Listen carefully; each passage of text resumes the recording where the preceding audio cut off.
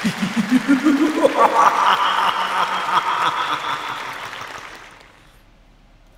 วัสดีครับต้อนรับเข้าสู่รายการ Movie Party คืนขยี้หนังนะครับดำเนินรายการโดยผมจีนวิวไฟเดอร์ครับเรากลับมาเจอกันเป็นประจำแบบนี้ทุกสัปดาห์นะครับคืนวันพุธแบบนี้เวลา 3 ทุ่มจนถึง 4 ทุ่มโดยประมาณนะครับทาง YouTube Channel Major Group เราจะมาพูดคุยกันเกี่ยวกับเรื่องราวข่าวคราวในวงการภาพยนตร์ไม่ได้มีหนังให้ดูนะ มีแต่หนังหน้า เสียใจด้วยไม่ได้มีหนังให้ดูผมเข้าใจบางคนเขาไม่เคยเข้ามาดูรายการสดแล้วก็เห็นมันถึงเดินเขายุ่งว่าแบบเมเจอร์ฉายหนังฟรีเป็นไลฟ์ใน YouTube เหรอไม่ใช่รายการข่าวหนังประจำสัปดาห์ครับดำเนินโดยการโดยผมจีนวิวไฟเดอร์ถ้ายังไม่เคยติดตามก็ติดตามท่านหน่อยฮะถ้ามันเวิร์กก็ดูไม่เวิร์กก็ไปดูอย่างอื่นนะฮะแต่สำหรับใครที่มากันเป็นประจำยินดีต้อนรับเข้าสู่รายการนะครับเรามีข่าวสารมาจัดแต่ไว้คุณเหมือนเดิมแน่นอนตลอด1ชั่วโมงนะครับแล้วก็มีเกมให้เล่นเหมือนเดิมเราเล่นควิซตอบคำถามเกี่ยวกับภาพยนตร์กันถ้าคุณเก่งจริงถ้าคุณเซียนจริงถ้าคุณตอบแล้วได้คะแนนอันดับ1อันดับ2อันดับ3คุณจะได้รับรางวัลเป็นตั๋วชมภาพยนตร์จากโรงภาพยนตร์ในเครือเมเจอร์ซีนิเพล็กซ์2ที่นั่ง3รางวัลผมพูดถูกป่ะถูกนะฮะมาร่วมเล่นเกมกันได้ท้ายรายการนะครับช่วงต้นรายการเราก็จะว่ากันด้วยเรื่องราวของข่าวสารต่างๆในวงการภาพยนตร์นะครับเอาใครดูอะไรอยู่ใครดูอะไรแล้วเป็นอย่างไรบ้างมาพูดคุยกันได้ในรายการนะหรือใครรอดูเรื่องไหนอยู่ผมถามหน่อยสิผมถามหน่อยขณะนี้มี200ละเดี๋ยวทยอยกันเข้ามาเรื่อยๆ200แรกนี่ละกันมาดามเว็บจะเข้าฉายอาทิตย์หน้า14กุมภาพันธ์วันวาเลนไทน์มีใครรอมาดามเว็บอยู่บ้างครับผมก่อนหน้านี้ผมยอมรับนะผมสนใจเรื่องนี้น้อยมากเลยไม่ค่อยสนใจก็เห็นแล้วฮะรู้ว่ามันกำลังจะเข้าแล้วก็รู้ว่ามันอยู่กับจักรวาลมาเวลของทางโซนี่เขาต่อมาจากเวนอมต่อมาจากมอร์เบียสกับเวนอมสำหรับผมพอดูได้แต่ไม่ได้ตื่นเต้นอะไรมากมายนะครับแล้วก็สิ่งที่มันเกิดขึ้นในจักรวาลมาเวลฝั่งโซนี่เนี่ยเอาจริงๆก็ไม่ได้มีอะไรเกิดขึ้นมากนักครับเขาก็ไปตามเรื่องของแต่ละภาคนั่นแหละเวนอม1กับว่าในเรื่องของไอ้เวนอมเลยไอ้ที่บล็อกเจอเวนอมแล้วเกิดอะไรขึ้นแล้วมันกลายเป็นเวนอมได้ยังไงเวนอม2ก็เอาไอ้คาร์เนจมาวูดดี้เฮริสันเล่นนะแคสซิดี้มั้งผมจำไม่ได้ชื่อเต็มๆมันชื่ออะไรก็ยุ่งเหยิงกันเองแหละครับอาจจะมีอัลวอลเจอร์มาเกี่ยวนิดๆมอร์เบียสก็กลับไปเหมือนเวนอมภาคแรกครับก็คือ Origin of Character ก็คือต้นกำเนิดของมอร์เบียสมาเป็นมาอย่างไรอะไรแบบเนี้ยดังนั้นมันก็มีเรื่องของมันนะฮะไม่ได้ผูกพันกันยุ่งเหยิงเหมือนมาเวลแต่ว่าส่วนหนึ่งก็ทำให้ไม่ค่อยรู้สึกว่าอยากจะติดตามมีประเด็นอะไรอยากจะไปดูใช้คำนี้ดีกว่าเขาไม่ได้ไม่น่าดูแต่ว่าไม่ได้มีอะไรอยากจะไปดูมาดามเว็บเป็นพิเศษแต่ละระยะหลังๆเนี่ยพอเริ่มตามข่าวเนี่ยเริ่มเห็นว่ามาดามเว็บเขาจะทำอีท่าไหนเนี่ยเริ่มน่าสนใจครับมันต้องมีรูปหลุดนั่นนิดหน่อยไอ้นี่เฮ้ยใช่ป่ะวะหรือมันจะเป็นอย่างนั้นอย่างนี้อะไรแบบเนี้ยผมเริ่มรู้สึกว่ามันน่าสนใจขึ้นมานะครับใครคิดอย่างไรบ้างคุยกันหน่อยนะครับใครคิดยังไงบ้างคุยกันหน่อยตัวอย่างพัทยาฮีทเดือดมากน่าดูมากก็น่าสนใจนะก็น่าสนใจก็ไม่ค่อยได้เห็นหนังที่มีนักแสดงไทยแล้วเป็นแบบนี้นะเป็นทรงนี้นะสวัสดีค่ะพี่จีนวันนี้ทำอาหารคลีนไปฟังไปค่ะดีจังเลยกินอาหารคลีนผมกินคลีนได้แป๊บแล้วก็เลิกคลีน อยากกินกะเพรานะฮะแล้วกะเพรามันก็คลีนมันคลีนได้แต่กะเพราคลีนแล้วไม่อร่อย สวัสดีครับพี่จีนพี่ตูนวันนี้เข้ามาฟังทันพอดีนะครับดูสดครั้งแรกในปี2024ก็กุมภาพันธ์แล้วนะหมดไปแล้ว1เดือนนะจ๊ะ PK Developer สวัสดีนะครับสวัสดีเจ้าไอ้จีนวันนี้มาตันหลังจากที่เปลี่ยนเวลาบักเกยตันเลยเปลี่ยนเวลาอย่างครับผมบ่เคยเปลี่ยนเวลาเลยผมเล่นเวลานี่มาโดยตลอด3 โมง 3 ทุ่มวันพุธตั้งแต่เริ่มรายการเลยเคยเปลี่ยนสักเตื้อหรือว่าของคุณนกเปลี่ยน MB มาเร็วบอกว่าพี่จีนครับ Kill of the Flower Moon มีสิทธิ์จะกลับมาฉายโรงอีกไหมครับไม่น่ามั้งฮะไม่ได้โดดเด่นเป็นพิเศษใน Award Season เรียนตามตรงนะโดดเด่นเป็นพิเศษใน Award Season เนี่ยก็จะมีบาร์บี้นะบาร์บี้ออปเพนไฮเมอร์พัวติงแล้วก็อีกหลายๆเรื่องที่มันยังไม่ได้เข้าโรงนะครับอย่างอะไรนะที่เป็นนาซีผมจำชื่อเรื่องไม่ได้อีกละอะไรสักอย่างนั่นน่ะที่เป็นนาซีกำลังจะเข้าฉาย7 มีนาคมเนี่ย อันนั้นก็จะมาฉายนะฮะแต่ว่า Killer of the Flower Moon มันอยู่ในสตรีมมิ่งนะครับก็ไปดูได้นะฮะ Apple TV Plus นะถ้าอยากดูนะเดือนแห่งความรักอยากดูหนังรักในโรงครับอยากดูหนังรักในโรงก็มันจะมีอะไรเข้าอ่ะมาดามเว็บรักไหม ไม่เคยรักเท่าไหร่นะมาดามเว็บเข้าวาเลนไทน์พอดีเลยอะช่วงนี้ตัวอย่างหนังผีอย่างเยอะปีนี้สายฮอร์เรอร์น่าจะแข่งกันหน้าดูผมเปิดหนังผีในสตรีมมิ่งดูเรื่องนึงห่วยจนดูต่อไม่ไหวเลยอะโคตรสนุกด้วยฝรั่งเส้นผีใครดูแล้วบอกผมทีครับมันจะมีอะไรอยู่ไหมนะผมดูแล้วไม่ได้เรื่องเลยดูไปได้สักเกินครึ่งเรื่องแล้วนะแบบเปื่อยมากเลยไม่ดูต่อดีกว่าพี่ครับตัวอย่างหนัง Godzilla X Kong and Kong เขาบอกว่าตัวอย่าง2จะมาเร็วๆนี้ไม่รู้ว่าข่าวจริงหรือเปล่าก็เป็นไปได้ครับถ้าเราดูจากว่าหนังมันจะฉายเมื่อไหร่นะมาดามเว็บน่าดูเพราะนักแสดงไม่คาดหวังในเรื่องเลยดูบลูไจแอนท์จบแล้วครับจบแล้วซาบซึ้งชอบแต่ชอบหนังสือการ์ตูนมากกว่าเดี๋ยวทำคลิปเต็มๆแล้วมาคุยกันนะซิดนีย์สวีนี่ไงน่าดูผมอาจจะไปดูเพราะมีความน่าดูกว่า The Marvel อยู่เยอะถ้าเทียบแบบนี้ก็จริงนะถ้าเทียบแบบนี้ก็ดูน่าสนใจกว่า The Marvel ผมหมายถึงพล็อตเรื่องนะฮะไม่ได้หมายถึงตัวแคสอย่างเดียวนะเอาเป็นภาพรวมๆแล้วกันนะฮะเพิ่งดูสดครั้งแรกเลยครับขอบคุณมากนะครับได้ข่าวว่า Marvel จะเอาธานอสกลับมาไม่มีอะไรจริงจังขนาดนั้นครับคุณทวิธานต้องเข้าใจนะว่าข่าวพวกเนี้ยเวลามันเป็นข่าวเนี่ยมันเป็นข่าวเพราะว่านักข่าวเอาคำถามไปยัดใส่ปากนักแสดงเอาไปถามจอร์จโบลินอย่างเงี้ยว่าคุณอยากจะให้ธานอสกลับมาไหมอย่างเงี้ยเขาก็ไม่น่าจะมีโอกาสตอบว่าไม่ละครับผมพอแล้วครับเนี่ยเขาคงจะไม่ตอบครับส่วนใหญ่นักแสดงที่ผ่านจักรวาลหนังแบบเนี้ยมาเขาก็จะตอบว่า never say never ไม่มีอะไรที่จะไม่มีทางเกิดขึ้นนักข่าวก็เอาไปพาดต่อแล้วครับว่าธานอสมีโอกาสกลับมาคืออย่าไปดูมันหลอกครับสื่อเมืองนอกเนี่ยเจ้าเล่ห์นะครับไนท์สวิมมาเดือนนี้ไหมพี่จีนรอตัวอย่างทีวีสปอตไม่รอครับเอาจริงๆนะรอตัวอย่างที่เป็นเต็มแต่ไอทีวีสปอตของเรื่องอื่นๆเนี่ยไม่รอเพราะว่าอะไรเพราะว่าแม่งสปอยตกใจได้ยินคำเมืองพี่จีนสำเนียงชัดขนาดนี้ผมคนเมืองนะครับ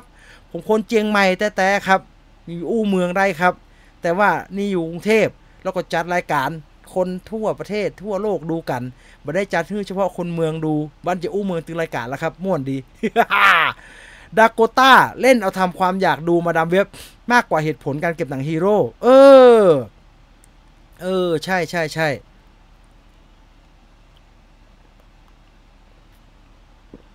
คุณวิทฟิตแมนพยายามจะเดาว่าใช้กล้อง Canon Panasonic มันใช้ตัวเดียวนะครับมันจะ Canon Panasonic ได้ยังไงมันมีไหมฮะ Canon ที่ผสม Panasonic ไม่น่ามีเนาะหรือว่าคุณวิทฟิตแมนบอกว่า Canon หรือ Panasonic อย่าเดาเลยคิดว่าถูกเหรอไม่ง่ายหรอกผมไม่เชื่อคนที่แบบดูแล้วบอกว่าอันนี้ดูออกเลยว่าใช้กล้องรุ่นอะไรเนี่ยไม่มีทางผมไม่เชื่อ don't believe มาอัปเดต Marvel เรื่องต่อไปให้ด้วยนะครับที่ไม่ใช่เว็บ Marvel ปีนี้นะเอาจริงๆมีแต่ Deadpool เลยนะเควินไฟกีก็ใส่หมวกโปรโมท Deadpool อย่างเดียวเนี่ยพัวซิงได้ยินว่าขายสตรีมมิ่งไปแล้วครับแล้วก็น่าจะต้องรอดูในสตรีมมิ่งอย่างเดียวสวัสดีครับพี่จีนคุณนกมันอยู่เมืองนอกครับเวลาตามหลังบ้านเรา12ชั่วโมงเป็น14ชั่วโมงโอเคดีที่ไม่ได้ดูอากายในโรงเอาไว้รอดูสตรีมเก็บโควต้าหนังโรงไว้ดูเรื่องอื่นทำไมล่ะครับกำลังจะดูเลยฝรั่งเส้นผีไม่ดูละ เฮ้ยอย่าพึ่งบอยคุณลองไปดูให้ผมทีดิเราไปดูให้มันจบซะว่ามันเป็นยังไงฝรั่งเส้นผีข้ามได้เลยครับพี่ชิน ตัวอย่างดินแดนไร้เสียงเดวันมาแล้วจริงเหรอQuiet Place Day 1เหรอเปิดดูนิ่งนะเปิดรีแอคชั่นตรงนี้เลยเดี๋ยวรีแอคชั่นมันตรงนี้เลยเดี๋ยวปิดเสียงก่อนวิญญาณไร้เสียง Day 1ก็คือQuiet Place Day 1 Thriller มาเป็นทีเซอร์ครับ1 นาทีเป็นยานอวกาศอย่างนั้นเลยเหรอไม่ใช่อันนี้มันของปลอมไม่มีของจริงเนี่ยฮะมีของจริงเหรอไม่เห็นมีเลยหรือผมหาไม่เจอเองวะที่อยู่ใน YouTube เนี่ยเคิร์ชมามันของปลอมทั้งนั้นเลยนะครับ แล้วถ้ามันมีของจริงแล้วบอกผมทีนะอ๋อนี่ไง first look ลูปิต้ายองโก from New York escape from New York อ๋อมาเป็นเฮ้ยน่าสนใจนี่มันในไอโจเซฟควินนี่น่าดูนี่เดี๋ยวผมเปิดรูปให้ดูนิดนึงมันมีรูปคุณโจเซฟควินกับลูมิต้ายองโกที่อยู่ใน Quiet Place Day 1เดี๋ยวดูนิดนึงจะได้อัปเดตมันทันท่วงทีมันยังไม่มาวะ เอางี้กันเล่นงี้ง่ายกว่าตึงผมทำอะไรของผมวะเนี่ย นี่มันมีข่าวมาแล้วก็นี่คือภาพนี่ภาพ Quiet Place Day 1มาแล้วอะไรอยู่ในถุงนั่นน่ะอ๋อแมว เดี๋ยวนี้ทำไมหนังมันต้องมีแมวทุกเรื่องเลยวะนะต้องมีแมวเหมียวอย่างนี้ทุกเรื่องเลยถ้าตัวอย่างมาเดี๋ยวมาว่ากันอีกทีก็แล้วกันนะครับแต่ว่าเริ่มทยอยปล่อยละโอ้ยใกล้ๆซุปเปอร์โบว์แบบนี้นะคุณล้างคอรอเทรลเลอร์รีแอคชั่นได้เลยครับรัวถ้าไปจีนใช้ไปดูผมไปดูก็ได้ครับ ผมไม่ได้ใช้เรียกซะว่าขอร้องละกันไปดูให้หน่อยอยากรู้ว่าเป็นยังไงตามไปดูริเชอร์แล้วครับพี่จีนฟังพี่ต่อพี่จีนใช่มันดีเนาะโทมครามดีสวัสดีครับพี่จีนอยู่เป็นเพื่อนทำงานกะดึกกันอีกแล้วเย่สู้ๆนะครับผมเป็นคนทำงานกะดึกมาก่อนผมเข้างาน3 ทุ่มออกเช้าหนักเหมือนกันนะฮะหนักเหมือนกันแต่ว่าแล้วก็ใครไม่เคยทำงานกะดึกอาจจะไม่ทราบว่านาฬิการ่างกายมันปรับมันเปลี่ยนไม่ได้ฮะมันไม่สามารถแบบก็เราก็ทำงานกลางคืนแล้วกลางวันเราก็มานอนให้มันเท่ากับเวลานอนกลางคืนแล้วก็ตื่นไปทำงานก็คือสลับแบบมันไม่ได้ครับผมทำงานกลางคืนอยู่เป็นปีๆนะครับไม่ได้นอนกลางวันกลับไปนอนเช้าเนี่ยมันจะตื่นบ่ายๆครับซึ่งไม่พอสมมุติเรากลับบ้านจากกะกลางคืนเนาะเรากลับบ้านถึงประมาณ7 โมงแล้วเราก็นู่นนี่นั่นเรานอนสักประมาณ8 โมง 9 โมงก็คือถ้าเทียบกันคือ3 ทุ่มบ่ายโมงตื่นนะครับแม่งเหมือนตื่นตี 1ฮะนอนน้อยมากเลยสุขภาพเสื่อมโทรมตัวอย่างQuiet Placeอยู่ในช่อง Paramount โอเคเดี๋ยวจบรายการเข้าไปเปิดดูนะครับมาว่าถึงข่าวคราวกับเรื่องราวของเราในวันนี้ดีกว่าขณะนี้เวลา 21:19 นาทีนะครับคุณอยู่กับผมจีนวิวไฟเดอร์ในรายการอะไรวะ ทำหลายอันเกินวันนี้ก็เพิ่งจะอัดคลิปรายการลงเสียงอ่านชื่อรายการผิดส่งให้ลูกค้าอายชิบหายเลยสำหรับวันนี้เราอยู่กับรายการ Movie Party คืนขยี้หนังนะครับขณะนี้เวลา 21:19 นาทีเรามากันทุกวันพุธนะครับเวลา 3 ทุ่มตรงนะก่อนจะไปว่าถึงข่าวคราวฝากไอ้นี่หน่อย Trailer Reaction บอกอย่างนี้เลยว่าที่หนังทำงานเลยเหรอว่าที่หนังทำเงินอันดับ1ของปี 2024 ครับ Minion แต่ไม่ใช่หนัง Minion นะเป็น Despicable Me ภาคที่4ครับตอนแรกนะผมไปอ่านข่าวจากสื่อต่างประเทศนะที่เขาทำนายว่าหนังเรื่องไหนจะทำเงินสูงสุดในปี 2024 อ่ะผมก็เห็นแบบก็มีโปรแกรมที่เป็นโปรแกรมใหญ่ประจำปีแล้วครับไอ้พวกดูพาร์ท 2อะไรพวกนั้นน่ะแล้วก็ไม่ได้อยู่ต้นๆแล้วใครจะเป็นที่1เขาก็เดาเรื่องนี้ทุกสำนักเลยครับ Despicable Me ภาคที่4ไอ้กรูแล้วก็ไอ้พวกสมุนมินเนี่ยนแล้วภาคนี้กรูมีลูกคนใหม่อีก1 คนตลกดีตัวอย่างออกมาน่ารักดีไม่ตกมาตรฐาน Despicable Me ตลอดที่ทำมาโดยตลอดนะครับหนังชุดนี้ทำเงิน1,000 ล้านตลอดครับมินเนี่ยนก็ทำเงินเยอะมากดังนั้นก็มีความเป็นไปได้ที่มันจะทำเงินได้มหาศาลแล้วก็กลายเป็นอันดับ1ของปีนะครับฝากเอาไว้ด้วยแล้วกัน Trailer Reaction ตอนล่าสุดนะครับว่ามีแมวเท่ากับหน้าดูใช่ไหมก็น่ารักดีนะน่ารักดีแมวมันจะครองโลกครับไอ้เฟอร์กินใช่ไหมที่มันอยู่ไอ้นิกฟิลลี่อะเฟอร์กินใช่ไหมเดี๋ยวผมจะทำbest cat in the movie อย่างงี้นะ cutest cat ดีกว่าตัวไหนน่ารักที่สุดในหนังนี้ดีกว่านะตัวไหนขโมยซีนที่สุดอะไรแบบเนี้ยไอ้เป็นพวก Godfather มันไม่ค่อยมันไม่ทำอะไรนะครับแต่ไอ้เฟอร์กินอย่างเงี้ยมันที่มันหน้าลมพัดหน้ายู่ โ นอนกลางวันยาวๆก็ไม่พอใช่ไหมมันไม่ได้ครับมันไม่ได้จริงครับวันไหนอดนอนทำงานในรายการร่างกายมันจะมั่วไปหมดอายุไม่น้อย100 รายการไม่ร้อยไม่ถึง100ก็ได้ถึง100ก็ได้จูราสสิกเวิลด์ยังจะมีภาคต่อแล้วทำเงินน้อยลงภาคต่อจะเละไหมผมว่าเขารู้แหละครับเขาเป็นอาชีพทำหนังนะครับเขาเป็น Universal Studio เขาเป็นเดวิดโคเอฟเขาเป็นอาชีพทำหนังกันนะครับผมว่าเขารู้ดีฮะว่าเขากำลังทำอะไรอยู่เขาเห็นโอกาสแล้วครับก็อยากจะลองดูว่ามันน่าจะไปต่อได้แล้วเรื่องที่กำลังรออยู่นี่ก็น่าจะไปต่อได้ตัวอย่างเขา Place Major กับ iMac Thailand ก็มีแล้วโอเคขอบคุณมากครับครูมีลูกแล้วแต่น้องผู้หญิง3คนนั้นไม่โตสักทีภาคใหม่มีลูกใหม่ฮะลูกจริงๆของแกฮะเป็นลูกแกเลยนะอ้าวมาว่าข่าวคราวของเราในวันนี้ดีกว่าเยอะด้วยเดี๋ยวไม่หมดแน่ฮะพูดอย่างนี้ได้เลยไม่หมดแน่ เราไปเร็วๆเลยดีกว่านะเริ่มจากเมื่อต้นสัปดาห์เนี่ยมันมีการประกาศรางวัลทางดนตรีครับ Grammy Awards นั่นเองครับคือใน Grammy Awards ก็จะมีฝั่งศิลปินเขาก็มารับรางวัลกันเต็มไปหมดนะTaylor Swift อย่างงี้ครับ Billie Eilish อย่างงี้แล้วก็อื่นๆอีกมากมายครับแต่มันมีบางรางวัลที่โอเคแหละมีส่วนเกี่ยวข้องกับฝั่งภาพยนตร์อยู่บ้างก็คืออย่างน้อยมันมีรางวัล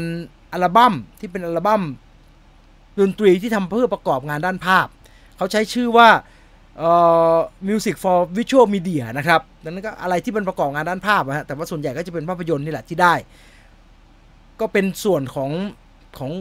ฝั่งภาพยนตร์ที่จะได้รางวัล Grammy Award นะครับแล้วก็จะมี Score Soundtrack for Media for Visual Media เหมือนกันที่ก็จะอยู่ใน Grammy Award นะครับปีนี้มีหนัง2เรื่องครับที่ไปถึง Grammy Award นะครับเรื่องแรกก็คือ Barbie อีกเรื่องก็คือ Oppenheimer นั่นเองครับ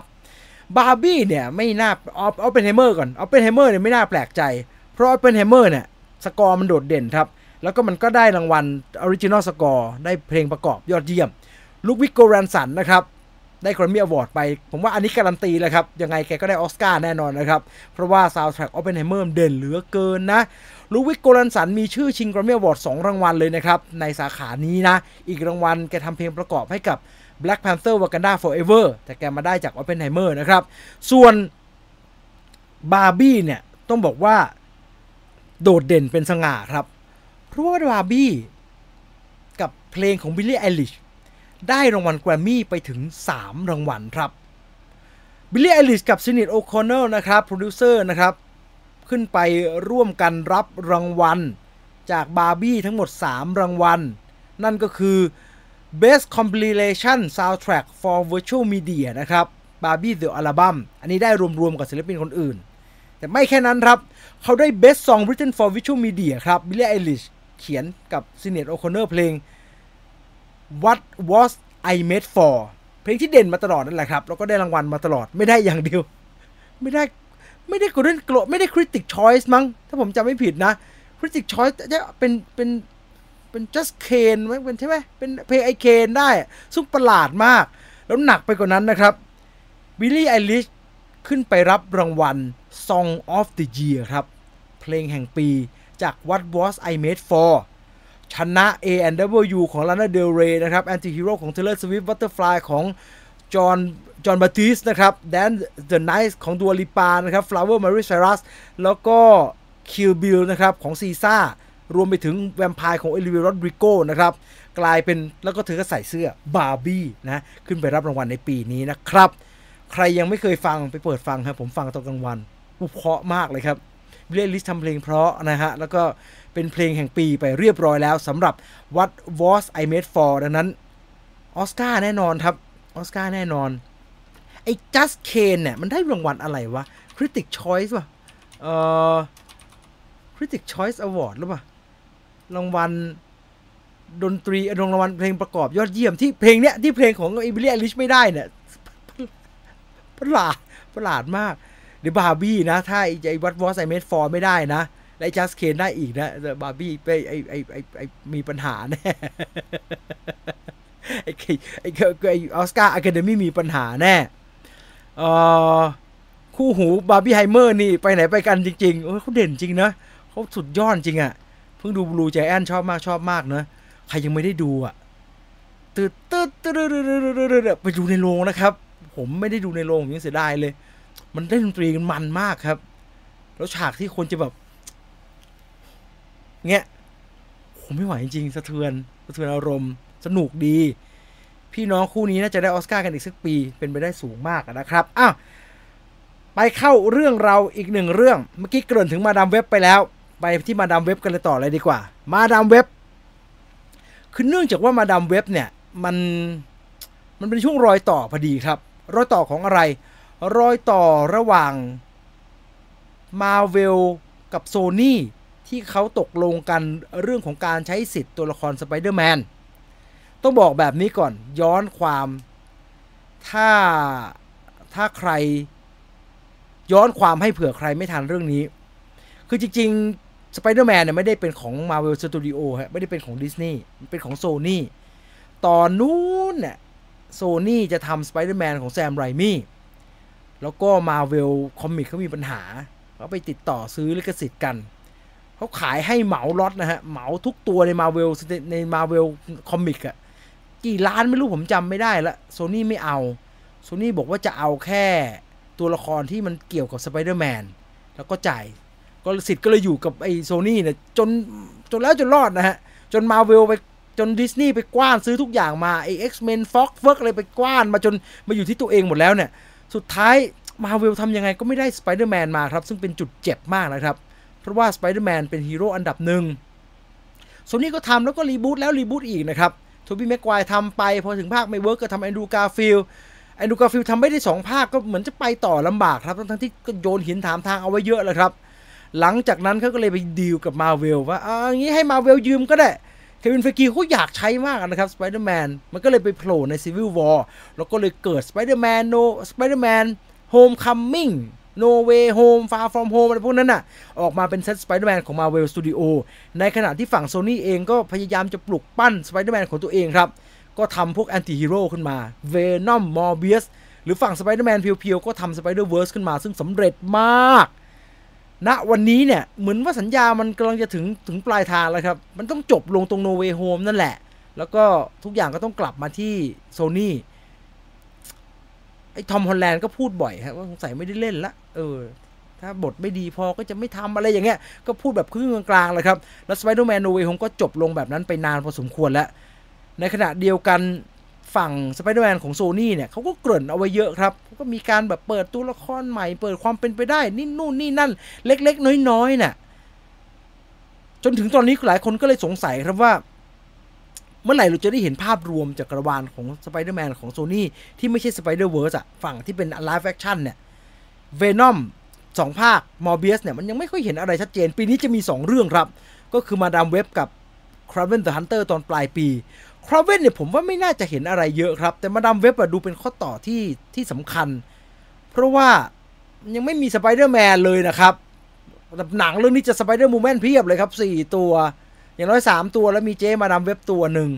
แล้วมันก็เต็มไปด้วยข่าวต่างๆนานาครับข่าวลือว่าจะมีสไปเดอร์แมนมาปรากฏตัวข่าวลือว่าจะมีโน่นนี่นั่นรวมทั้งข่าวลือที่ว่าหรือ Sony กับ Marvel Studio จะยังไม่ปล่อยมือกันเป็นไปได้ไหมที่เราจะเห็นรอยต่อความสัมพันธ์ระหว่างจักรวาลสไปเดอร์แมนของ Sony กับ Marvel Cinematic Universe ที่จะยังคงมีการแบบว่าเชื่อมเนี่ยจุดเชื่อมต่อเนี่ยจุดเชื่อมต่ออันเนี้ยให้เราเห็นในมาดามเว็บเราจะได้ทราบคำตอบกันก็ต่อเมื่อมาดามเว็บฉายสัปดาห์หน้านะครับซึ่ง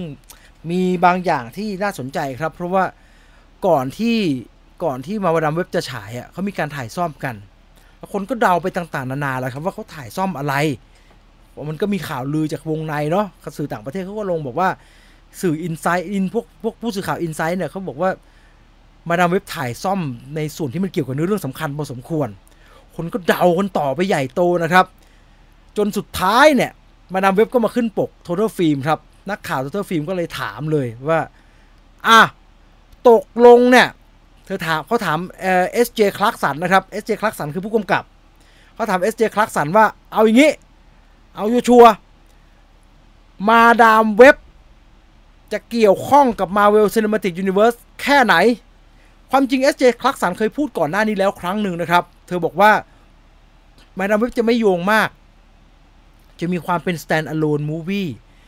เพราะว่า ผมว่าสตูดิโออย่างโซนี่เองก็ห่วงครับว่าถ้าบอกว่ามันโยงกับเรื่องนั้นเรื่องนี้เนี่ยมันจะไปโดนแรงเฉื่อยของช่วงจังหวะที่หนังซูเปอร์ฮีโร่ไม่ค่อยเวิร์กเนี่ยไปฉุดให้คนไม่สนใจแต่ถ้าบอกว่าเรื่องนี้ไม่เกี่ยวกับใครค่ะเรื่องนี้ของฉันเดียวเล่าเพียวๆไม่เกี่ยวกับใครเลยเนี่ยคนอาจจะรู้สึกคลายใจได้ครับมันจะได้ไม่เป็นเหมือนไอ้นี่ไงมันจะได้ไม่เป็นเหมือนไอ้ Thunderbolt ของ Marvel อ่ะที่เราเคยคุยกันนะครับว่าจะดู Thunderbolt ต้องทำการบ้าน9เรื่องอ่ะมันฟังแล้วฟังแล้วอิดออนใจขนาดครับฟังแล้วไม่อยากไปต่อครับขี้เกียจกลับไปดูเจ๊มาดามเว็บเนี่ย SJ คลาร์กสันก็เลยบอกว่าโอ้ยของไอ้ฮันไม่เกี่ยวกับใครค่ะดูได้เลยเป็น stand alone movie แต่มาวันนี้ครับพอนักข่าวของทางโทเดอร์ฟิล์มถามว่ามิสคลาร์กสันจริงๆมันเกี่ยวไหมกับ Marvel Cinematic Universe SJ คลาร์กสันตอบแบบนี้ครับเธอบอกว่าฉันตื่นเต้นมากๆที่พวกคุณกำลังจะได้ดูมาดามเว็บแล้วจะได้เห็นว่าศักยภาพของหนังเรื่องนี้เนี่ยมันเป็นยังไงแน่นอนอยู่แล้วมันจะต้องมีจุดที่มันเป็นทีเด็ดอะไรบางอย่างที่ซ่อนเอาไว้แล้วถ้าคุณถามเรื่อง Marvel Cinematic Universe นะเอามือขึ้นมาจับตาไว้ดีๆถ้าจับตาแล้วมันยังไม่เห็นชัดพอเนี่ยแหกตาไว้กว้างๆรอดูได้เลยคอยดูว่าไอ้ที่ถามเนี่ยคำตอบมันอยู่ในหนังกูจะได้คำตอบเจ๊แล้วถ้าผมแหกรออย่างนี้แล้วจนตายแห้งแล้วไม่มีเฮียอะไรเกี่ยวกันเลยนะ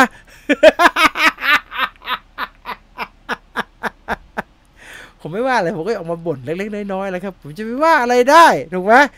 และนั่นคือความคืบหน้าของมาดามเว็บครับเดี๋ยวมันจะมีสกู๊ปออกมารอดูแล้วกันสิ่งละอันพละน้อยนะที่ผมเพิ่งจะลงเสียงไปเมื่อวานผมว่ามันทำให้มาดามเว็บน่าสนใจขึ้นเป็นกอกเลยตอนนี้เริ่มอยากดูมากๆแล้วอะเอารอดูก็แล้วกันว่ามาดามเว็บจะไปในทิศทางไหนนะครับเราไปต่อกับเรื่องราวของเราครับเมื่อกี้พูดถึงหนังรางวัลเอาเป็นไฮเมอร์ไปมีเรื่องเกี่ยวกับคริสโตเฟอร์โนแลนนิดหนึ่งแต่ไม่ได้เป็นคริสโตเฟอร์โนแลนที่เกี่ยวกับหนังคริสโตเฟอร์โนแลนนะครับเป็นคริสโตเฟอร์โนแลนที่เกี่ยวกับดูน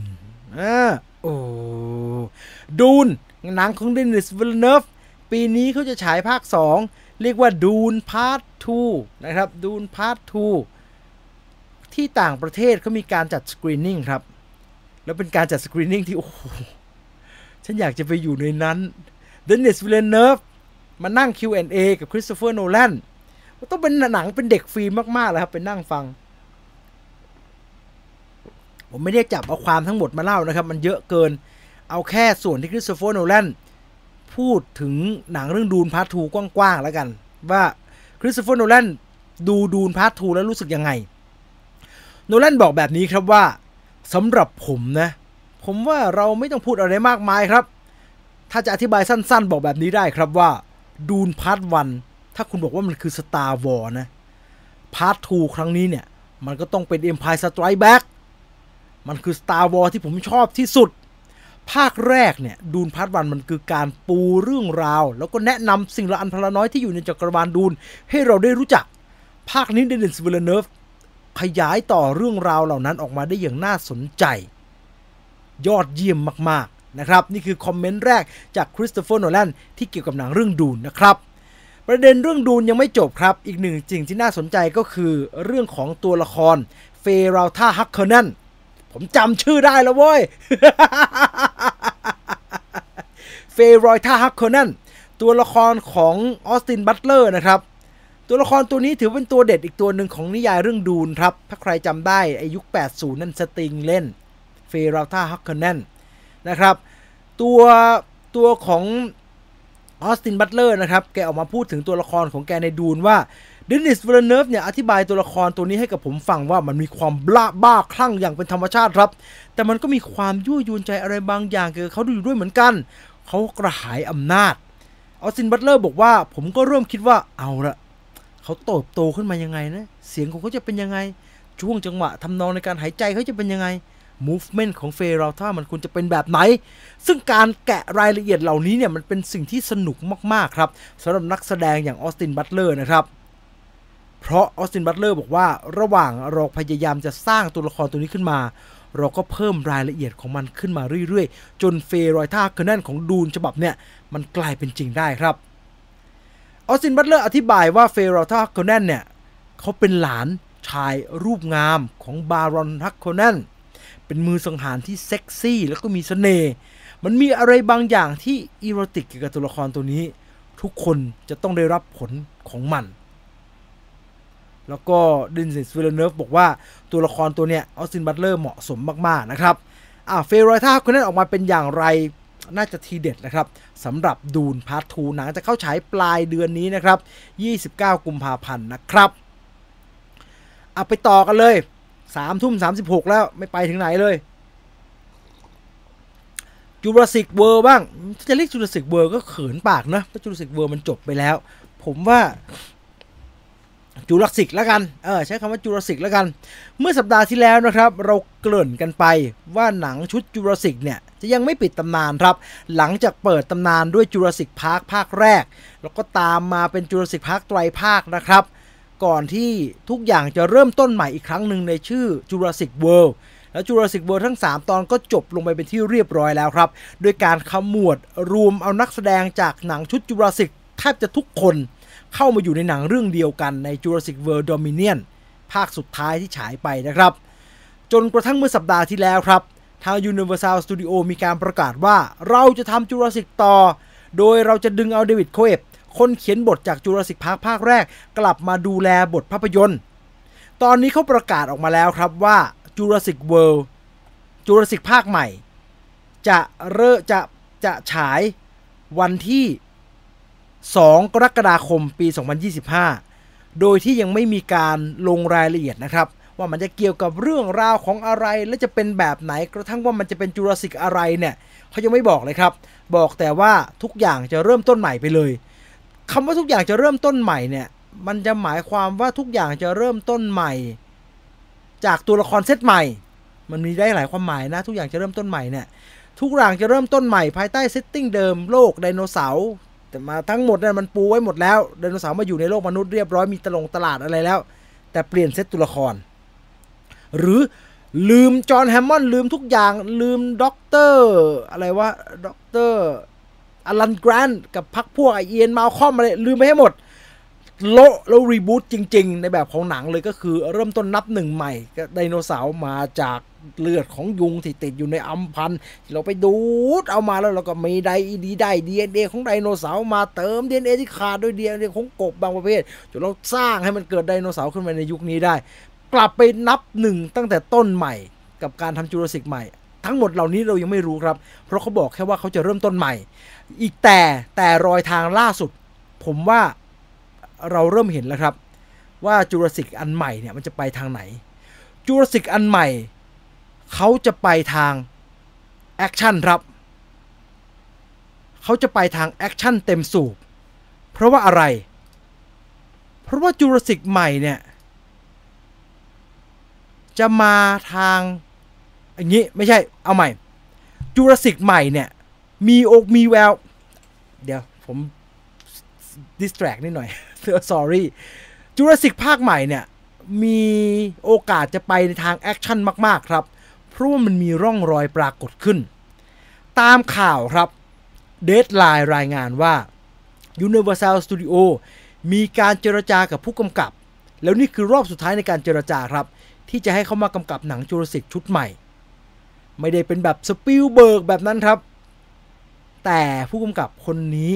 ที่จะมาดูแลงานจูราสสิกชุดใหม่ถ้าเป็นอย่างนี้จริงนะครับถ้าเป็นตามข่าวจริง Universal Studio เขาติดต่อเดวิด ลินช์ครับเดวิด ลินช์คือใครเดวิด ลินช์คือหนึ่งในผู้กำกับจอห์นวิกและเดวิด ลินช์เนี่ยทำมาเพียบเลยนะครับจอห์นวิกฮอปแอนด์ชอว์เดดพูล2บูลเลตเทรนอะตอมิกบลอนด์และล่าสุดก็กำลังจะมีฟอร์กายนะครับคือแกสายแอคชั่น1,000,000%เลยครับดังนั้น no more science fiction ครับ หนังจะไปทางแอคชั่นเต็มสูบแน่นอนครับถ้าเขาเล็งไปที่เดวิด ลินช์นะแต่จะไปทางระทึกขวัญหรือไม่เนี่ยยังไม่แน่ใจรอดูกันแล้วกันนะครับเท่าที่ประกาศมาเป็นแค่นี้เลยครับจุลาย2 2025จูราสสิกไม่มีชื่อจูราสสิกด้วยซ้ำไปมีแต่รูปโลโก้กระดูก T-Rex อันเดิมนะครับนี่คือ ความคืบหน้าล่าสุดของหนังชุดจูราสสิกนะครับไหนๆพูดถึงเดวิดลินช์แล้วเอาคู่หูแกอีกนิดนึงแล้วกันชัดสตาร์เฮลสกี้เนี่ยหลังจากจบจอห์นวิกชัปเตอร์4ไปเรียบร้อยแล้วเนี่ยแกก็ยังไม่ได้ประกาศจะทำอะไรใหม่ครับเพราะว่าคนก็ถามแกอย่างเดียวว่าเมื่อไหร่จะทำจอห์นวิก5ผมว่าแกก็เบื่อชิบหายแล้วครับก็ยังไม่ได้แกก็พูดอย่างเดียวมันยังนึกไม่ออก we put everything on for John Wick ไปหมดแล้วไม่ได้เริ่มอะไรละนะฮะก็แบบมันยังไม่มีโปรเจกต์แต่มีอยู่1โปรเจกต์ครับที่ค้างอยู่ก็คือนี่ Highlander จะเป็นรีเมคนะครับชัดสตาร์เฮลสกี้จะเป็นคนกำกับแล้วก็จะมีเฮนรี่คาวิลมาแสดงเขาก็เลยไปสัมภาษณ์เฮนรี่คาวิลกันครับเฮนรี่คาวิลก็ไม่ได้ตอบอะไรชัดเจนครับบอกว่าตอนเนี้ยอยู่ในกระบวนการพัฒนาบทกันอยู่เจ้าตัวยืนยันว่าบทยอดเยี่ยมมากครับแล้วก็หนังต้นฉบับของ Highlander เนี่ยยอดเยี่ยมอยู่แล้วดังนั้นรอดูได้เลยนะครับสำหรับ Highlander ครับขณะนี้เวลา 21:42 นาทีนะครับผมจะข้ามอะไรไปนิดหน่อยนะSaturn Award ดีกว่าผมว่าSaturn Award ดีกว่าคือช่วงนี้เป็นช่วงการประกาศรางวัลครับแต่ว่าพอมันอยู่ในเวทีการประกาศรางวัลสำคัญเนี่ย Golden Globe Critic Choice Guild ต่างๆอะไรแบบเนี้ยชื่อหนังมันจะวนๆแหละครับ Poor Thing Oppenheimer Barbie Killer of the Flower Moon The อะไรวะ The Rollover ป่ะไม่ใช่ชื่ออะไรนะพอล Giamatti เรื่องอะไรนะไอ้พอล Giamatti นั่นน่ะสมวนกันอยู่แถวนี้ครับเอาจริงๆไม่ค่อยมีหนังที่พวกเราดูกันนะหนังแบบโชงช่างแอคชั่นอะไรอย่างนั้นน่ะนี่จะเอาโชงช่างแอคชั่นมันต้องดูผลรางวัลนี้ Saturn Award เนี่ยเป็นรางวัลหนังไซน์ฟิกชั่นแฟนตาซีแล้วก็หนังผีครับฮอร์เรอร์ฟิล์มใหญ่นะครับผู้กำกับมารับรางวัลกันนะฮะแล้วก็ถือว่าเป็นรางวัลใหญ่สำหรับหนังตลาดโชงช่างครับสนุกดีปีนี้มีใครได้รางวัลอะไรบ้างไล่เลยแล้วกันนะครับ Best Superhero Film เป็น Guardians of the Galaxy Volume 3 ครับไร้ข้อกังขาหนังที่คว้ารางวัลไปได้มากที่สุดปีนี้ก็คือ Avatar The Way of the Water ครับ Avatar The Way of the Water ได้ Best Science Fiction Best Film Director Best Film Direction Best Film Writing Best Supporting Actor Best Film Edit แล้วก็ Best Special Effect Visual Effect นะครับ Fantasy มันคงไม่มีพวกแฮร์รี่พอตเตอร์อะไรอย่างงี้มั้งนี่เจมส์แคมเมรอนมารับเห็นไหมเจมส์แคมเมรอนมารับคือปีเนี้ยพอกลับไปดูอ่ะมันคงไม่มีพวกแฮร์รี่พอตเตอร์หรือว่าหนังแบบหนังแฟนตาซีจริงๆอ่ะ Lord of the Ring อะไรอย่างงี้มั้งพอ Saturn Award เข้ามาประกาศนะครับแล้วเขาบอกว่า Best Fantasy Film เนี่ยคือ Best Music in Film มันไม่แปลกเพราะว่าเขาตำนานคุณรู้ไหม Best Fantasy Film ของปีเนี่ยคือเรื่องอะไรทาย100 รอบก็ไม่ถูกครับทาย100 รอบก็ไม่ถูกทายยังไงก็ไม่แฟนตาซีสักทีครับนึกถึงแฟนตาซีปีที่แล้วถ้าเราไปค้นแฟนตาซีมูวี่2023มีอะไรบ้างไอ้วองก้าก็เป็นปีนี้ไม่ใช่เป็นปีที่แล้วยังมี Dungeons and Dragon Aquaman ได้ไหม Aquaman ก็ไปอยู่โหมดซูเปอร์ฮีโร่อย่างเงี้ยบาร์บี้ก็แบบBest Fantasy กลายเป็น Indiana Jones ครับ Indiana Jones นะฮะในขณะที่หนังผีแห่งปีอันนี้ไร้ข้อกังขาครับสยองขวัญแห่งปีต้องนี่จับมือผี Talk to Me โอ้ยอดเยี่ยมฮะอันนี้ยอดเยี่ยมหนังแอคชั่นแห่งปีกลายเป็น Mission Impossible ครับแม่รางวัลที่ผมเคืองBest Thriller Film เนี่ยหนังทริลเลอร์มันไม่มีเลยเหรอทริลเลอร์แบบระทึกขวัญจริงๆอ่ะให้อะไรรู้ป่ะคุณรู้ป่ะ Best Thriller แห่งปีเนี่ยทริลเลอร์แห่งปีเขาให้Oppenheimerครับไอ้ขี้โกงคุณชาญไอ้Indiana Jones แฟนตาซีครับแฟนตาซีก็มีย้อนเวลามีอะไรไงแฟนตาซีได้ถ้าจะมองก็มองได้นะฮะทริลเลอร์ฟิล์มให้Oppenheimerส่วนแอนิเมชันเนี่ยสบายๆฮะนอน แล้วมันเข้ากับซัตเทิร์นฮะเอาจริงนะถ้ามันเป็นพวกอันอื่นน่ะมันเป็นพวกไอ้อะไรนะไอ้พวกวิชวอชอะไรมันไม่เข้ากับซัตเทิร์นนะอันเนี้ยโอ้ยจี๊ดจ๊าดหวือหวาเข้ากับซัตเทิร์นอวอร์ดนะฮะ Spider-Man Across the Spider-Verse ผมชอบรางวัลนี้ภาพยนตร์ภาษาต่างประเทศยอดเยี่ยมส่วนใหญ่เนี่ยเวลาไอประกาศรางวัลต่างๆจะก็The Golden Globe Academy Award เนี่ยพอภาพยนตร์ภาษาต่างประเทศยอดเยี่ยมโหมันโคตรอาร์ตนะฮะอาร์ตเฮาส์แบบยากมาเลยแต่นี่ภาพยนตร์ภาษาต่างประเทศยอดเยี่ยมของซัตเทิร์นอวอร์ดปีนี้นี่เลยฮะจากประเทศฟินแลนด์ซิซู มันต้องงี้มันถึงจะมันนะมันต้องงี้สุดท้ายครับ Best Actress in Film Production แล้วก็ Costume Design ไม่พอถึงแม้จะกลายเป็นซัตเทิร์นนะก็ยังต้องมี2เรื่องนี้ครับบาร์บี้ก็ได้ไปอีก3รางวัลครับถือเป็นบรรยากาศที่สนุกสนานนะครับเพราะว่าประกาศเรื่องอะไรมาเราก็ได้ดูแล้วก็รู้จักนะฮะก็เป็นหนังแบบใหญ่ๆโตๆอ่ะมีประกาศมาอะไรวะไม่เข้าเมืองไทยว่าเข้าตอนไหนว่าแบบไม่สนุกมีซัตเทิร์นเนี่ยมันหนังโชว์ฉากทั้งนั้นเลยนะฮะนั่นคือผลรางวัลคร่าวๆนะครับที่มาเล่าให้ฟังนะครับนอกจากเรื่องการประกาศรางวัลเนี่ยอีกหนึ่งไฮไลท์ประจำงานเขาจับตามองกันก็เหม่งเลยคือตอนที่เควินไฟกีขึ้นไปรับรางวัลBest Superhero Film นะครับเพราะหมวกแกเนี่ยก็ใส่หมวกเดดพูลไปฮะคนก็สนใจเป็นบวกเดดพูลครึ่งหนึ่งวูล์ฟเวอรีนครึ่งหนึ่งอันเนี้ยผมว่ามันคลายใจฮะมันสบายใจขึ้นนิดนึงเพราะว่าอะไรเพราะว่าก่อนหน้าเนี่ยหลายคนกังวลครับว่าไอ้เดดพูลมันชอบทีเล่นทีจริงแล้วมันก็บอกว่าเดี๋ยวจะมีวูล์ฟเวอรีนเอาฮิวจ์แจ็คแมนกลับมาเล่นแบบเนี้ยแล้วหลายคนกลัวใจมันครับกลัวใจว่าอะไรกลัวใจว่าไอ้วูล์ฟเวอรีนมาแล้วโบ๊ะตายเลยครับ กลัวใจจริงๆฮะกลัวโอ้โหไม่ไว้ใจครับแต่กลายเป็นว่าถ้าเควิน เฟกีใส่หมวกงี้นะ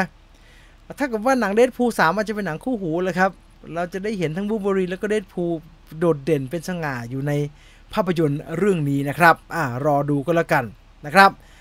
สุดท้ายของซัตเทิร์นนะครับรางวัลนี้ไม่พูดถึงไม่ได้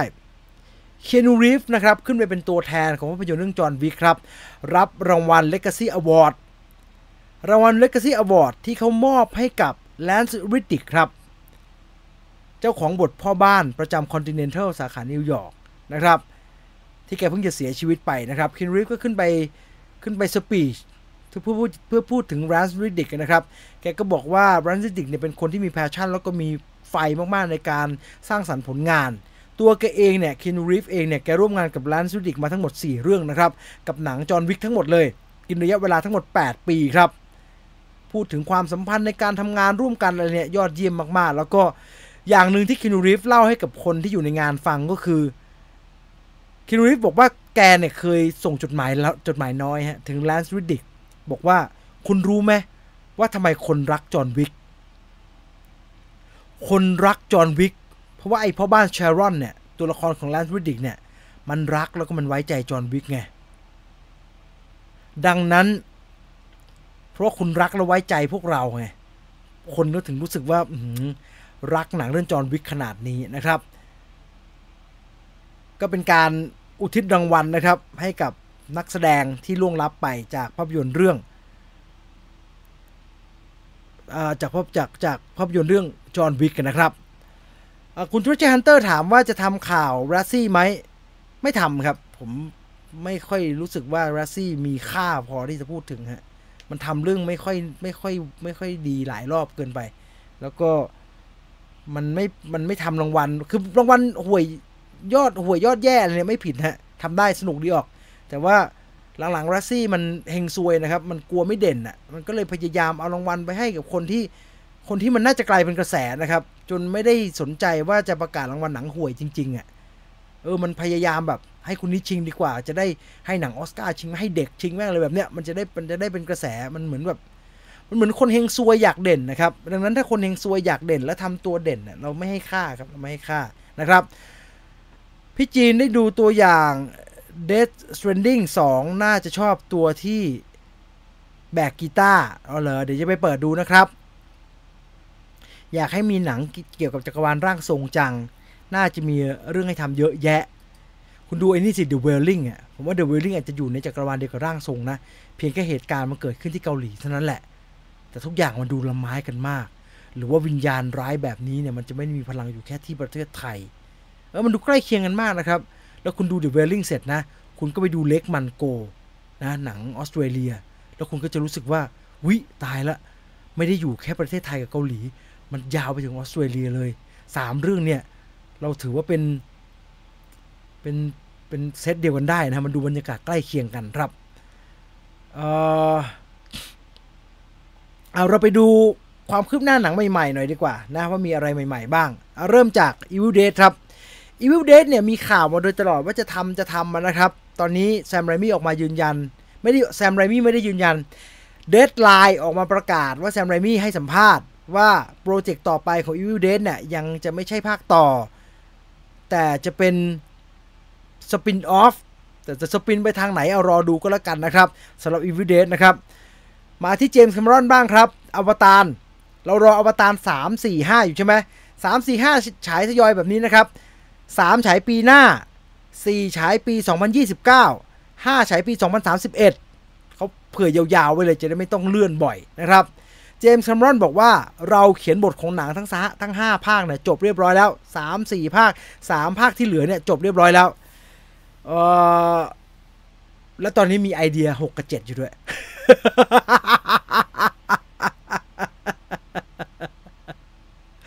เจมส์แคมรอนถ้าจบอวตาร5ตามแผนนะครับเจมส์แคมรอนจะอายุ69ซึ่งยังพอไหวตอนนี้ไม่ใช่69ตอนนี้เจมส์แคมรอน69ถ้าจบอวตาร5ตอนปี2031เนี่ยแคมรอนจะอายุ76ซึ่งยังพอไหวครับเพราะว่าอะไรเพราะว่าสปีลเบิร์ก77แล้วยังทำอยู่จอร์จมิลเลอร์เนี่ยกำลังจะมีเนี่ยอะไรนะไอฟูริโอซ่าเนี่ยจอร์จมิลเลอร์78แล้วนะครับหรือปู่มาร์ตินสกอร์เซซี่เนี่ย81แล้วยัง Kill of the Flower Moon อยู่เลยดังนั้นเจมส์แคมรอนไหวแต่ถ้าต้องทำอีกเนี่ยมันจะ6-7และกำกับเองอาจจะไปจบตรงกันสักประมาณ85ครับซึ่งไม่ไหวครับผมว่าพอเถอะนะเจมส์ถึงแกไม่ได้ยืนยันว่าแกจะกำกับเองนะครับแล้วจะทำ7ภาคเลยเหรอวะกูมึงทำ10ภาคไปเลยกูดิ ทำ10ภาคไปเลยดีกว่านะสุดท้าย28 day later 28 years later ไม่ใช่ day ภาคต้นมันคืออันนี้28 day later มัน28 day 28 week ล่าสุดอเล็กซ์การ์แลนด์ออกมาให้สัมภาษณ์บอกว่าจะทำ28 years later พออเล็กซ์การ์แลนด์คนเขียนบทให้สัมภาษณ์แบบนั้นนะครับนักข่าวก็ไปถามซูเลนเมอร์ฟี่แกก็กำลังเดินสายงานอวอร์ดเนาะงานรางวัลเนาะเพราะว่าแกได้ชิงเยอะแกเป็นออปเพนไฮเมอร์คนก็ไปถามว่าเมอร์ฟี่ยูมีโอกาสจะกลับไปเล่นเป็นจิมไหมจิมก็คือไอ้หนุ่มคนที่ตื่นขึ้นมาแล้วลอนดอนไม่เหลือใครเลยนะครับใน28 day later แกไม่ได้เล่นวีคซูเลนเมอร์ฟี่ตอบสั้นๆครับว่า I'm available ผมว่างครับ ผมอยากเห็นไอ้จิม28ปีหลังจากนั้นไปอยู่ใน Quiet Place ด้วยนะนั่นนะผมชอบ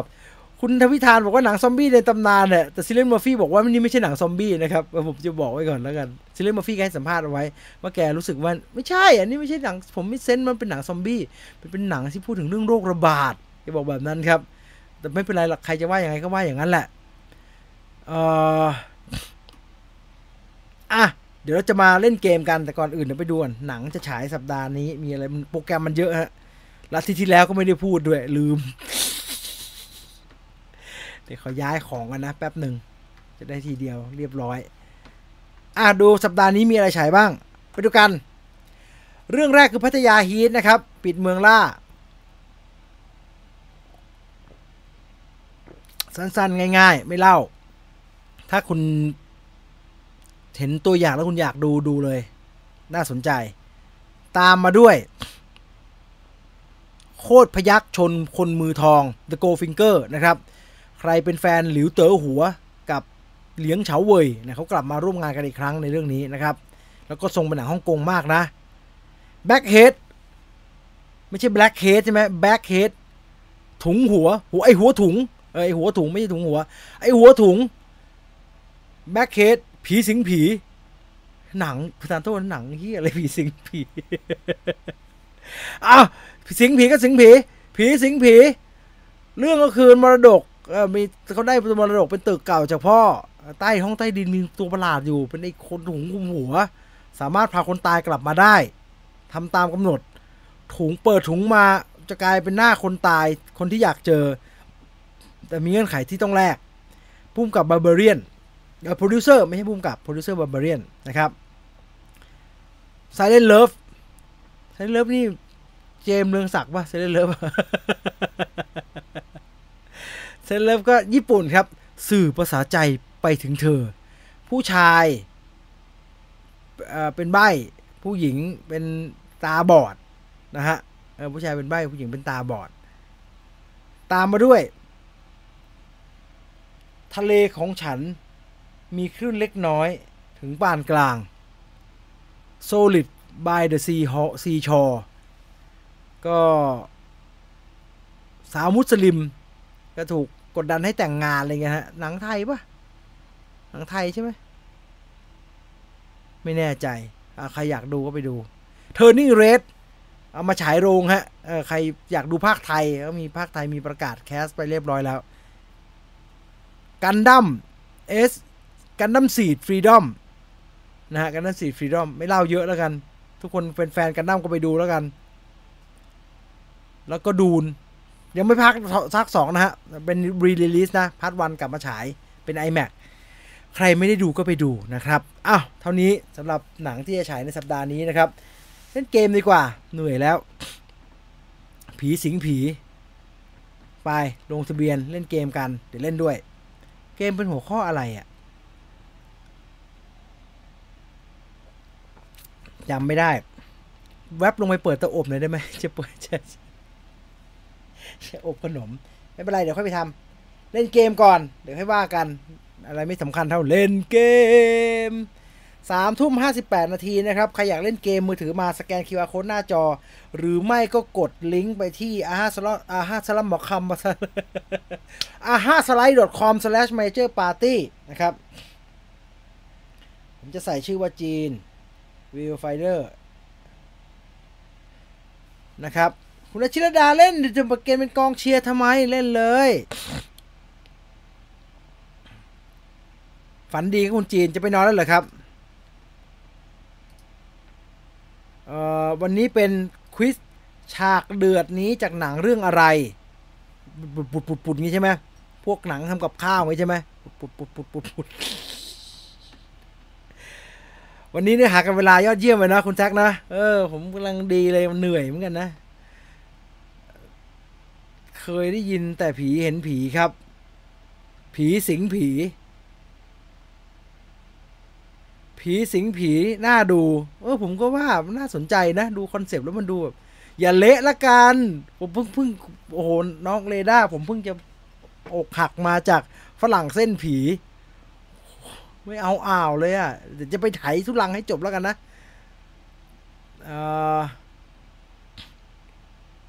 เสียดาย Talk to Me ไม่ได้ชิงออสการ์ถ้าได้ชิงอยู่สาขาบทภาพยนตร์ยอดเยี่ยมเริ่มควิซใน4 ทุ่มเป็นไปไม่ได้ก็นี่ไง4 ทุ่มพอดีนี่ไงเอาอีกสัก 5-6 คนนะเดือดหรือจะดับผมพร้อมแล้วผมพร้อมจะชนะทุกคนแล้ว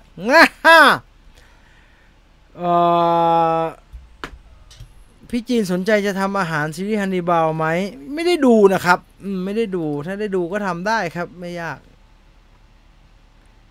มาเริ่มเล่นเกมดีกว่า120 คนแล้วและพร้อมแล้วไปควิซกันครับ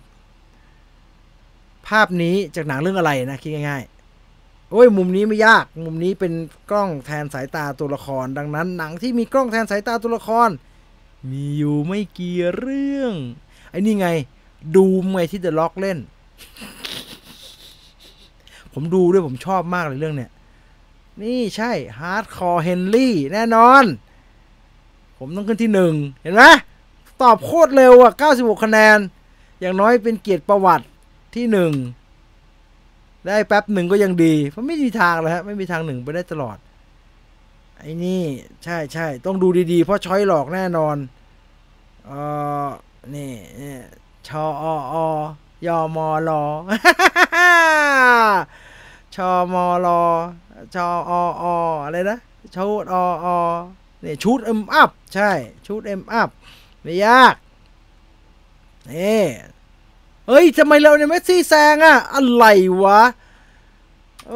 แซงไปแต้มหนึ่งผมตกมาที่3เลยน่าเกลียดมากข้อต่อมาอะไรวะเนี่ย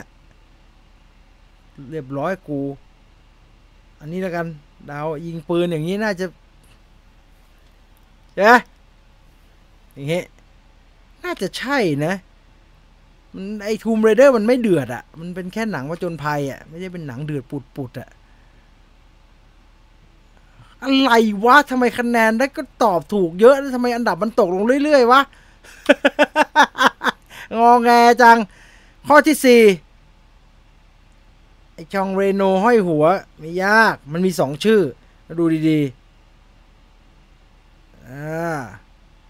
ไอชองเรโนจริงๆต้องใส่เลอเฟิร์มนิกิต้าเข้าไปด้วยฮะเลอเฟิร์มนิกิต้าเพราะว่าเลอเฟิร์มนิกิต้าเนี่ยมันหน้าตาคล้ายกันลีออนเฉยๆก็ได้ยังอยู่ผมไม่ไปไหนหรอกที่อยู่มันตรงนี้แหละเพราะว่าผมทำได้เขาเนี่ยชิบหายแล้วอะไรวะเนี่ยอะไรอ่ะอันนี้แล้วกันปอชิโน่ใช่ไหมน่ะใครอ่ะถูกเว้ย ใช่ไหมอัลปาชิโน่มันก็ฮีทอ่ะตอบช้าล่วงเลยค่าล่วงไปอันดับ8ที่ดูดิมัวจะพิจารณาไม่ได้ดูฮีทนานอ่ะอันนี้อะไรอ่ะไอซากอนซาเลสอันนี้น่าจะเป็นไอขับรถปะใช่ไหมเป็นไปได้ไหมใช่ไหมไอซากอนซาเลสตอนเล่นไอเนี่ยแอมบูเลนต์อ่ะสวยมากเลยไอซากอนซาเลสเนี่ยเนาะเป็นพยาบาลอ่ะทุกคนตอบถูกหมดเบบี้ไดรเวอร์เฮ้ยแล้วผมหายไปไหนวะผมตอบถูกแล้วนั่นน่ะอันนี้เหรออันนี้เอมิลี่บลันต์ผมว่าผมได้นะเนี่ยนี่ตอบเร็วเลยจิ๊บปุ๊บนี่ตอบเลยจิ๊บปุ๊บเห็นปุ๊บกดเลยเอมิลี่บลันต์ไอ้จอร์จโบลินพาไปไม่บอกไม่กล่าวไม่เลยทั้งสิ้นอ่ะซิคาริโอ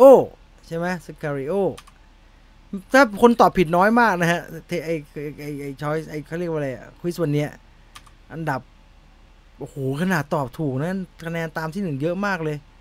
ไว้ทีง่ายชอตอชัตตื้นชัตเตอร์นี่ชอตอชัตเตอร์ถ้ามันมีชัตเตอร์สักอันนะผมว่าหลงกันชิบหาย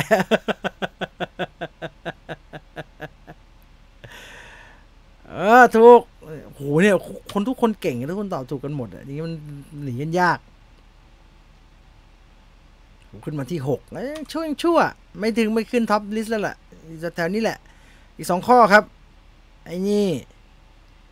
ยุติความเป็นธรรมเพื่อพวกพ้องยุติความเป็นธรรมที่เขียนโดยสีเสื้อผมจำได้นี่คุณแทงเล่นในเกมมาตอบในคอมเมนต์กระจอกคนเก่งก็ไม่ทำงั้นตอบในคอมเมนต์กระจอกเก่งที่มันสแกนเข้ามาเล่นจริงๆหรือเก่งจริงข้อสุดท้ายครับแม่งภาคอะไรวะเนี่ย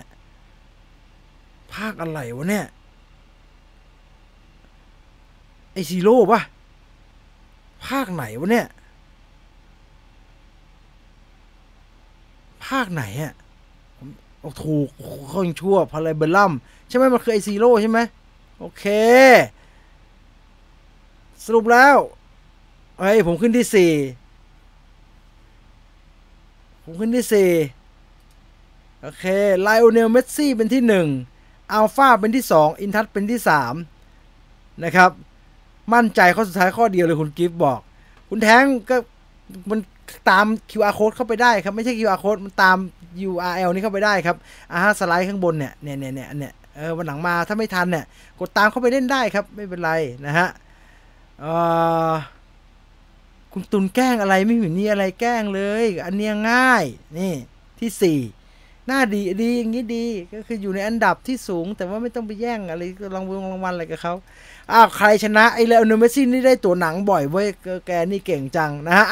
แคปหน้าจอเอาไว้นะครับสำหรับใครที่ได้รางวัลในวันนี้นะครับเอาไปยืนยันกับทางเมเจอร์ที่ Facebook Major Group นะครับแล้วก็วันนี้ขอบคุณทุกคนที่ติดตามรับชมรายการนะครับแล้วก็อยู่ด้วยกันมา1ชั่วโมงกับอีก4นาทีโอ้เวลาดีจบพอดีแบบนี้ไม่เหนื่อยมากเกินไปวันนี้หมดเวลาแล้วผมจินวิวไฟเดอร์ลาไปก่อนนอนหลับฝันดีราตรีสวัสดิ์ทุกท่านนะครับไปแล้วครับสวัสดีครั